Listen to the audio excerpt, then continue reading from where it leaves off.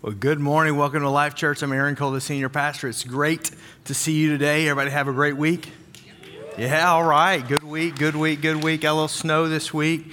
No big deal. Welcome to Wisconsin. Amen. And then it'll be gone, and then there'll be something else. And something I love about Wisconsin, if you don't like the weather, just wait. It'll change, right? So it's just how it is. So this is a great place. If you have your Bibles, turn with me to Matthew's Gospel, chapter 1. So it's the first book in the New Testament if you're trying to find it, Matthew's Gospel, chapter 1.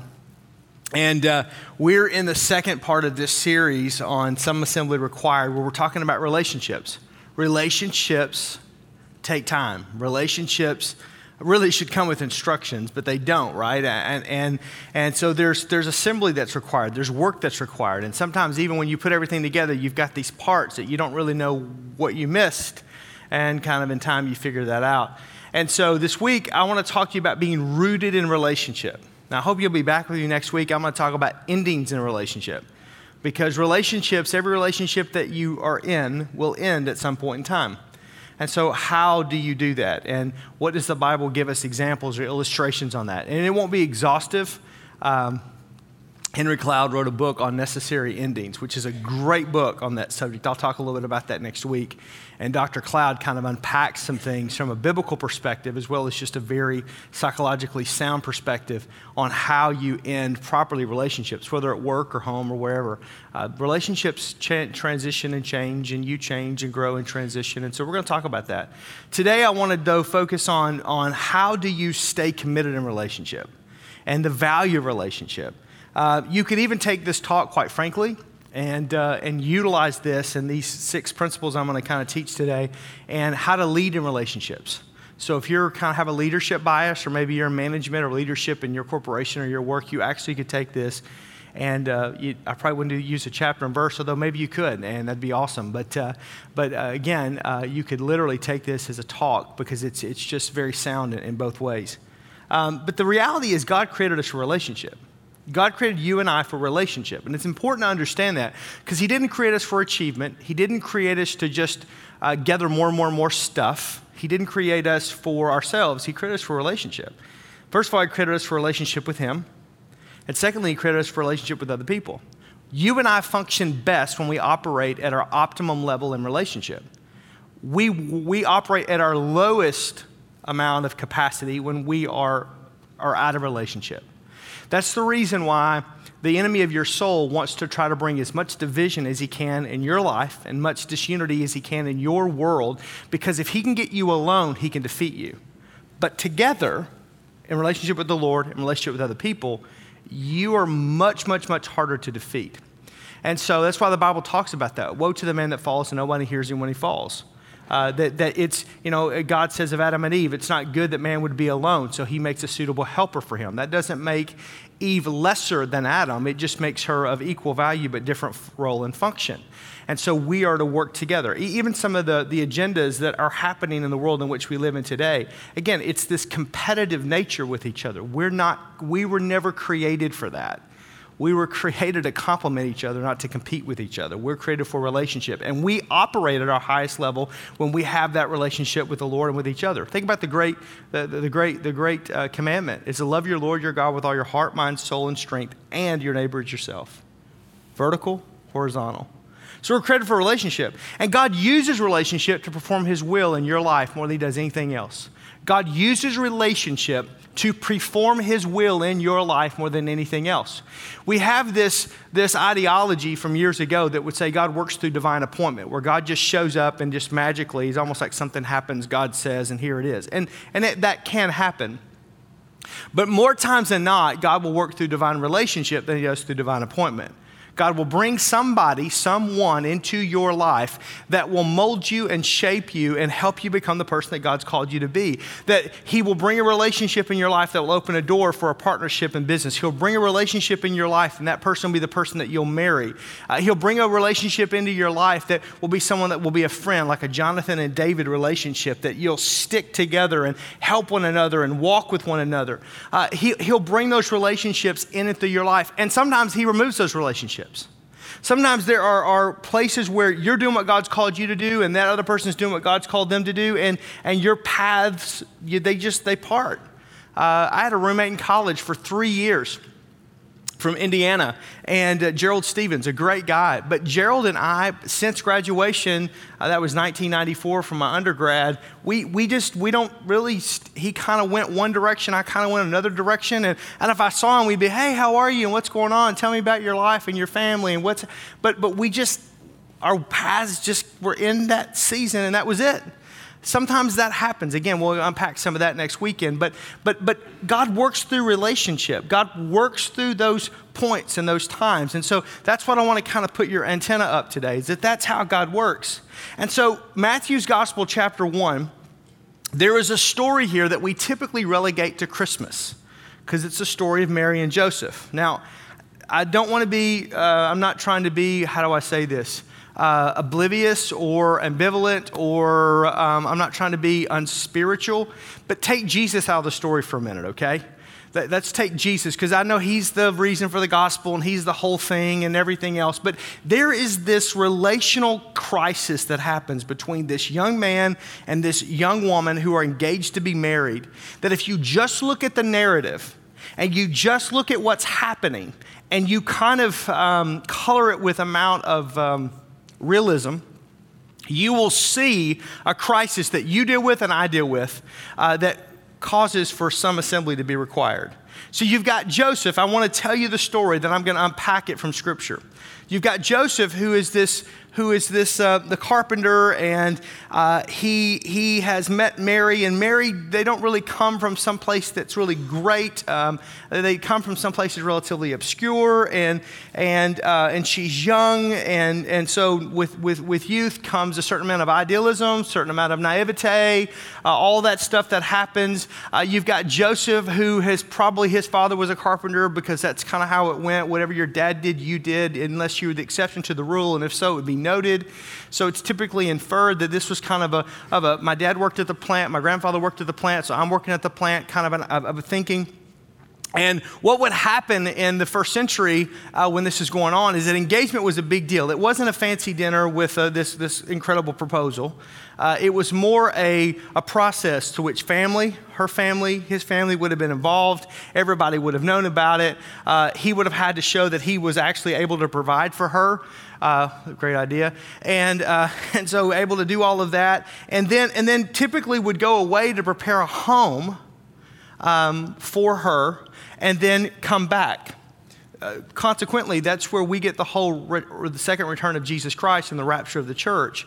Jesus is the groom. You and I, the church, are the bride of Christ. And so the groom will leave for a period of time to go prepare a physical home, and then come back and get the bride. And then there's the wedding ceremony with all the families and everybody that's involved. And then they go to the home that the groom has prepared. And Jesus said, I go away to prepare a place for you. And so that's where that all comes from. So this is all happening. This is a really, really big deal. So think of it in 21st century. Joseph has asked Mary to marry him. And the families have all agreed, and everybody's all agreed, and there's probably some goat or some sheep or something was exchanged, and dowries and all that kind of stuff that went on. And at the end of the day, Joseph is now going to build a house. So he's gone to, Washington County, and he's got him 5 acres and north of Freistadt Road, and he's building a house for her, and this is where they're going to live, and this is where they're going to do life, and this is where they're going to raise their families, and this is what they're going to do. And he's coming back now to let's get married and do this whole ceremony. And she says, oh, by the way, I'm pregnant. Now, if that's you, and you've just bought 5 acres north of Freistadt Road in Washington County, and you've built a house, and now you're coming back, and everybody knows you're supposed to get married because everything's happened, and all of a sudden your to-be wife says, I'm pregnant, but hey, I'm a virgin still. Do you buy that? No. Have you checked your rings at the door? Nobody would buy that.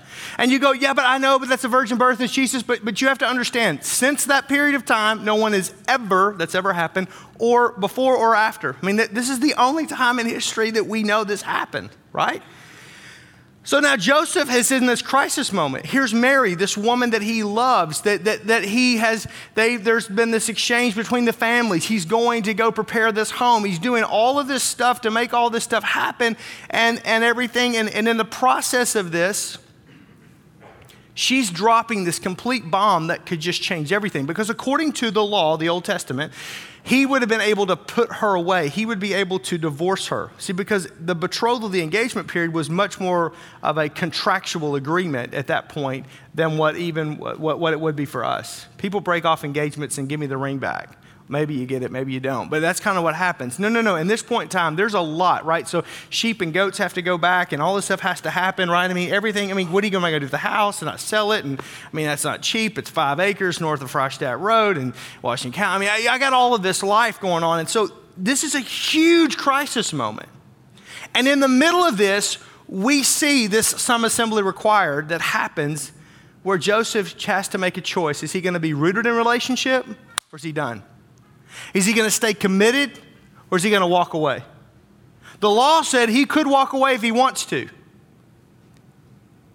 But there's more to it than that.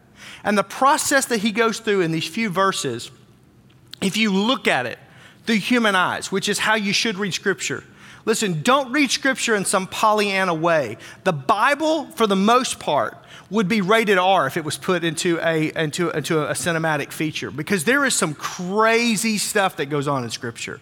There is everything under the sun. There's all this stuff that's going on. So let the grit and let the humanity and let the funkiness and the weirdness and the what did that just say? Think about it for just a moment. That's the reason why sometimes even as I read Scripture, I'll read it in different translations.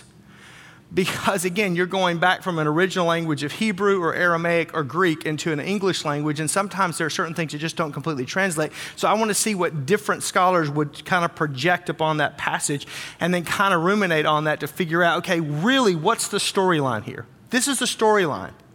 Joseph has a decision to make. And there are 6 principles that we kind of see that he processes through that I think are key, that if you're going to lead in relationships and you're going to stay rooted in relationships, these are the 6 kind of observations, assembly points, if you would, that you're going to have to do.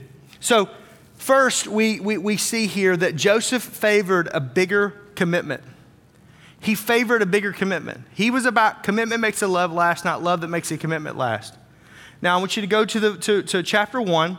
Verse 18 and 19, it said this, and when his mother, speaking of Jesus' mother, Mary, had been betrothed, engaged to Joseph before they came together, which means before they were actually married and had sex and consummated their relationship, she was found to be with a child by the Holy Spirit, and Joseph, her husband.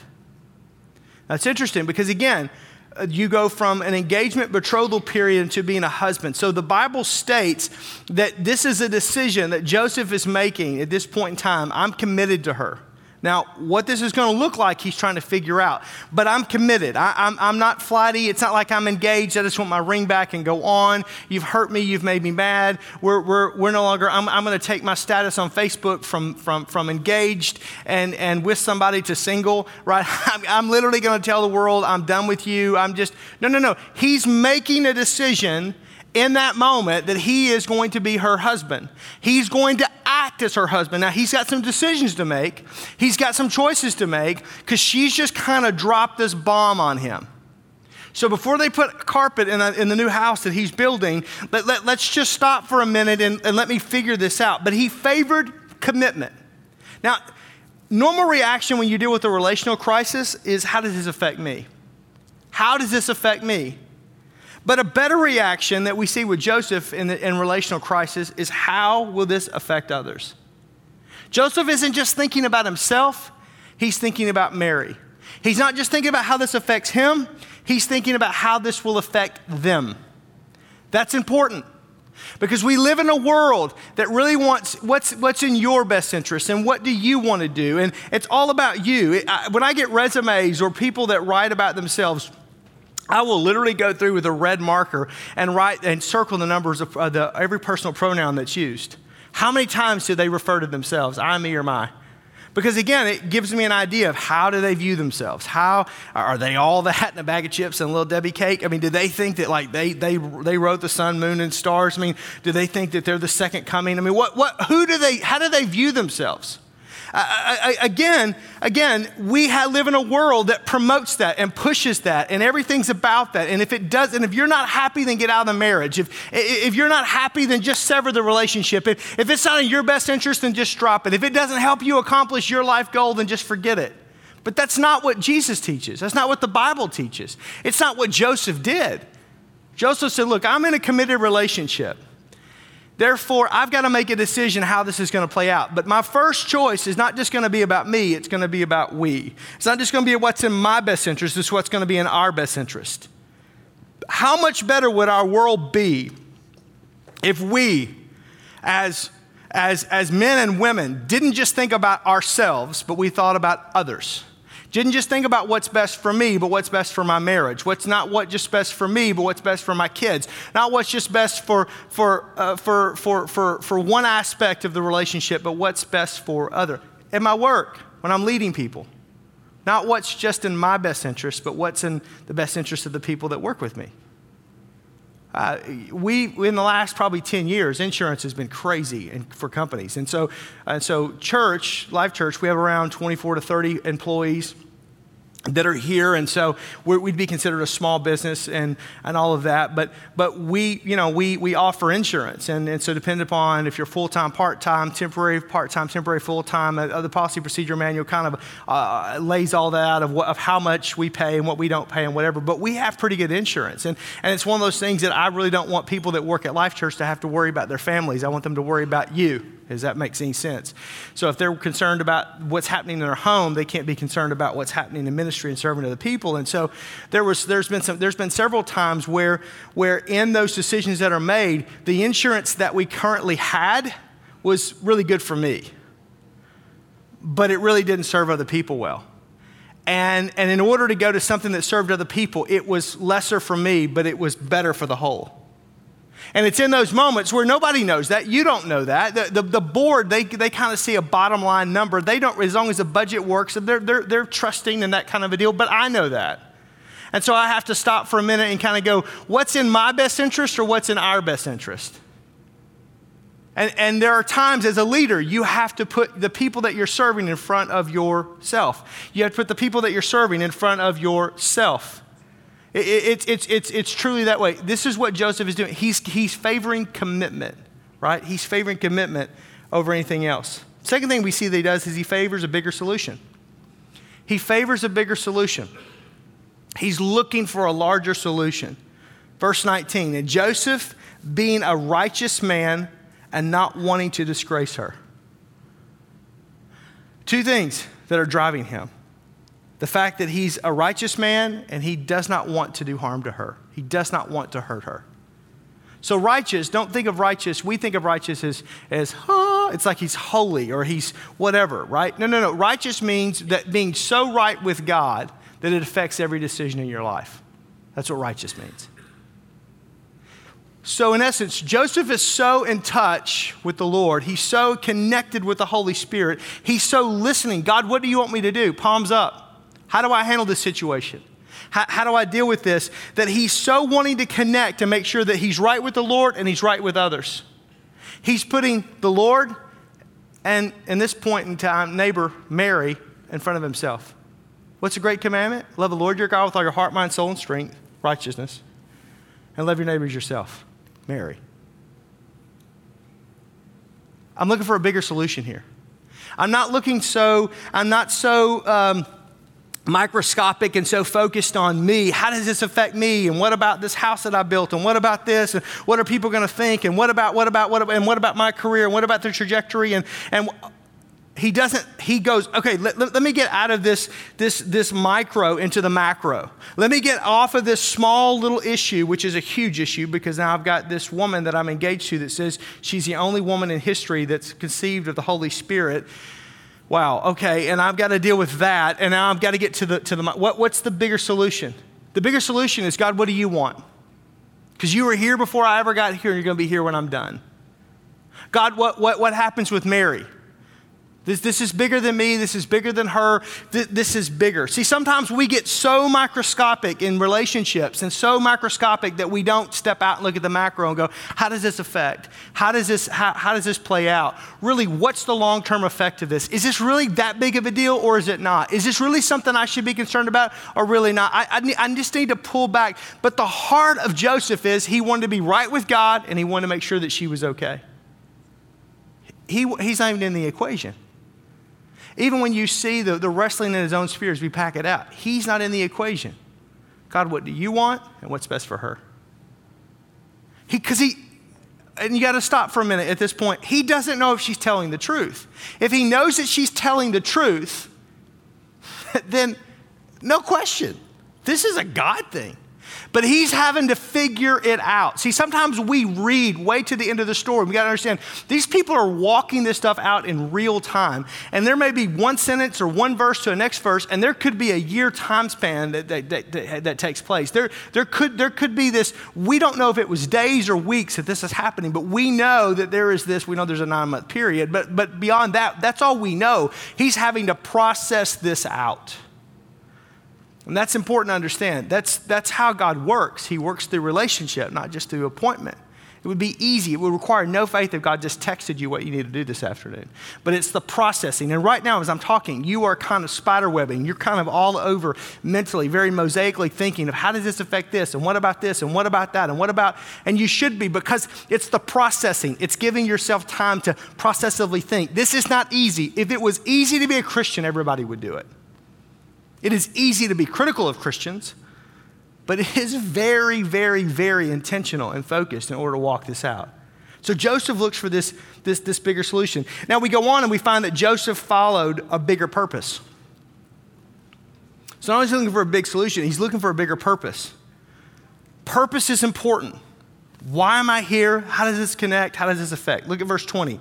But when he had considered this, he's looking at all the options that he has and what Mary's told him. Behold, the angel of the Lord appeared to him in a dream. Now, I think it's interesting. I'm not trying to read too much into it, but as I walk through this narrative, one of the things that's interesting to me is he's giving himself time to consider. He's reflecting. He's processing. You got to give yourself time to process in life. You got to get time to get away and kind of sharpen the axe. You've got to get time where you pull away from everything else that's going on. You power everything off and you just get away to think and to process. And the bigger the decision, the more process time you're going to need. The bigger the ramifications of the decision, maybe the more process time you're going to need. And so the angel doesn't show up immediately. The angel only shows up as he's internally wrestling with this, as he's processing this, as he's considering this. So I can just see him, he gets in his truck and he's going to work and he's thinking about it.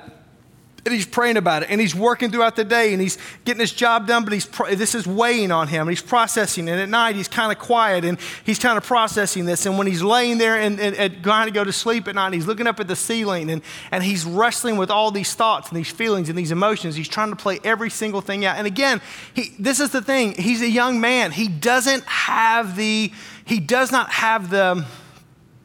benefit of having the Bible. He doesn't know how this plays out. He doesn't have the benefit of seeing what Jesus' life's going to be. He doesn't have the benefit of age and wisdom.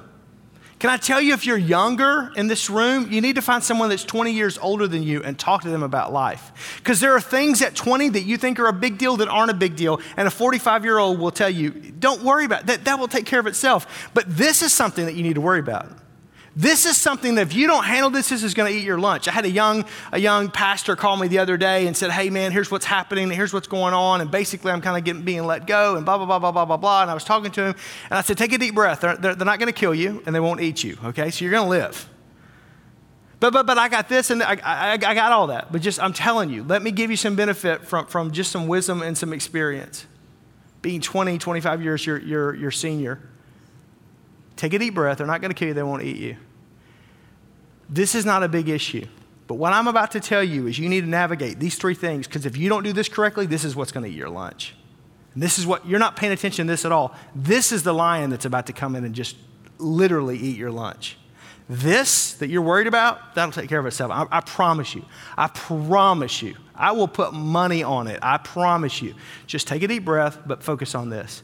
You do this, this, and this, and do not miss anything that I'm saying. And don't read into it, don't overplay it, but do exactly what I'm telling you to do. Joseph doesn't have that benefit. He's this young man trying to consider, but when he does that, all of a sudden, then that's when the angel of the Lord shows up. He's being sensitive to God's purpose. He's trying to figure out, how does this fit? And when you're sensitive to God's purpose, sometimes it means you change your plans. You thought you were going here, but you're going there. You thought it was going to play out this way, but it plays out that way. You thought that you were going to, this company that you dreamt about, this is what was going to happen, but actually it really doesn't play out that way. Sometimes it means that you have to trust God even when it doesn't make sense. That all of a sudden you go, whoa, this is crazy. I mean, and for Joseph, that's really a true thing. He eventually is going to have to believe that what Mary says is true, and God's going to confirm it to him, which is what happens. That's how God works. He confirms it, right? Don't ever just take what somebody else comes to you and says, God said. If it doesn't bear witness in your own spirit, if it's not confirmed in your own spirit, then shake it off.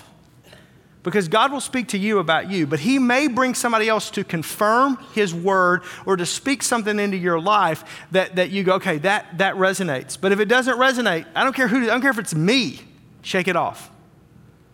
So, but there are times where you're going to trust God. You're going to, this doesn't make sense, but this is what I feel like I'm supposed to do. And it's like when I came to Wisconsin. I remember the only time I'd ever been to Wisconsin before was I was at a youth pastor's conference in Rockford, Illinois, went to Beloit, and it was April, and it was snowing, and I said out loud, who in their right mind lives here? Little did I know I'd be one of those people that wasn't in my right mind living here, right? And loving it. But it was never on the map. But it was for God. And I have the benefit now of seeing the wisdom of God in it. I don't in the moment. That's what happens. But I have to make the right decision in the moment. Because if I don't make the right decision in the moment, I never get the benefit of the decision. That's why this is so important. You are facing decisions today that if you make the wrong decision, it's going to play out, but it's not going to play out quite the way that you wanted it to. And that your plans are going to have to change. And that you're going to have to trust God when it doesn't make sense. And maybe when other people don't even understand. But this is what you know God called you to do. This is what you know you're supposed to do. This is the right thing to do. That's Joseph. He followed a bigger purpose. Next, Joseph focused on a bigger picture. He focused on a bigger picture. Verse 22 says, and now all this took place that what might be spoken by the Lord through the prophet might be fulfilled. When you do what God asks you to do when it comes to relationship in your life, you're going to have to be focused on a bigger picture. There's more to the story than what you see. Leading others requires the ability to endure the now and remain committed in the now, even when there are no signs of the next. Leading other people, leading in relationships, being rooted in relationship is going to require the ability to remain in the now and remain committed in the now, even when there's no evident signs of the next. You know what God's put in your heart. You know what he's placed in your heart, but it doesn't seem like that's going to become a reality. But you have to remain committed. It's the bigger picture. I don't see it all. I don't get it all, but I just know that there's more to this than what's happening. Next, Joseph foresaw a bigger risk. He saw a bigger risk.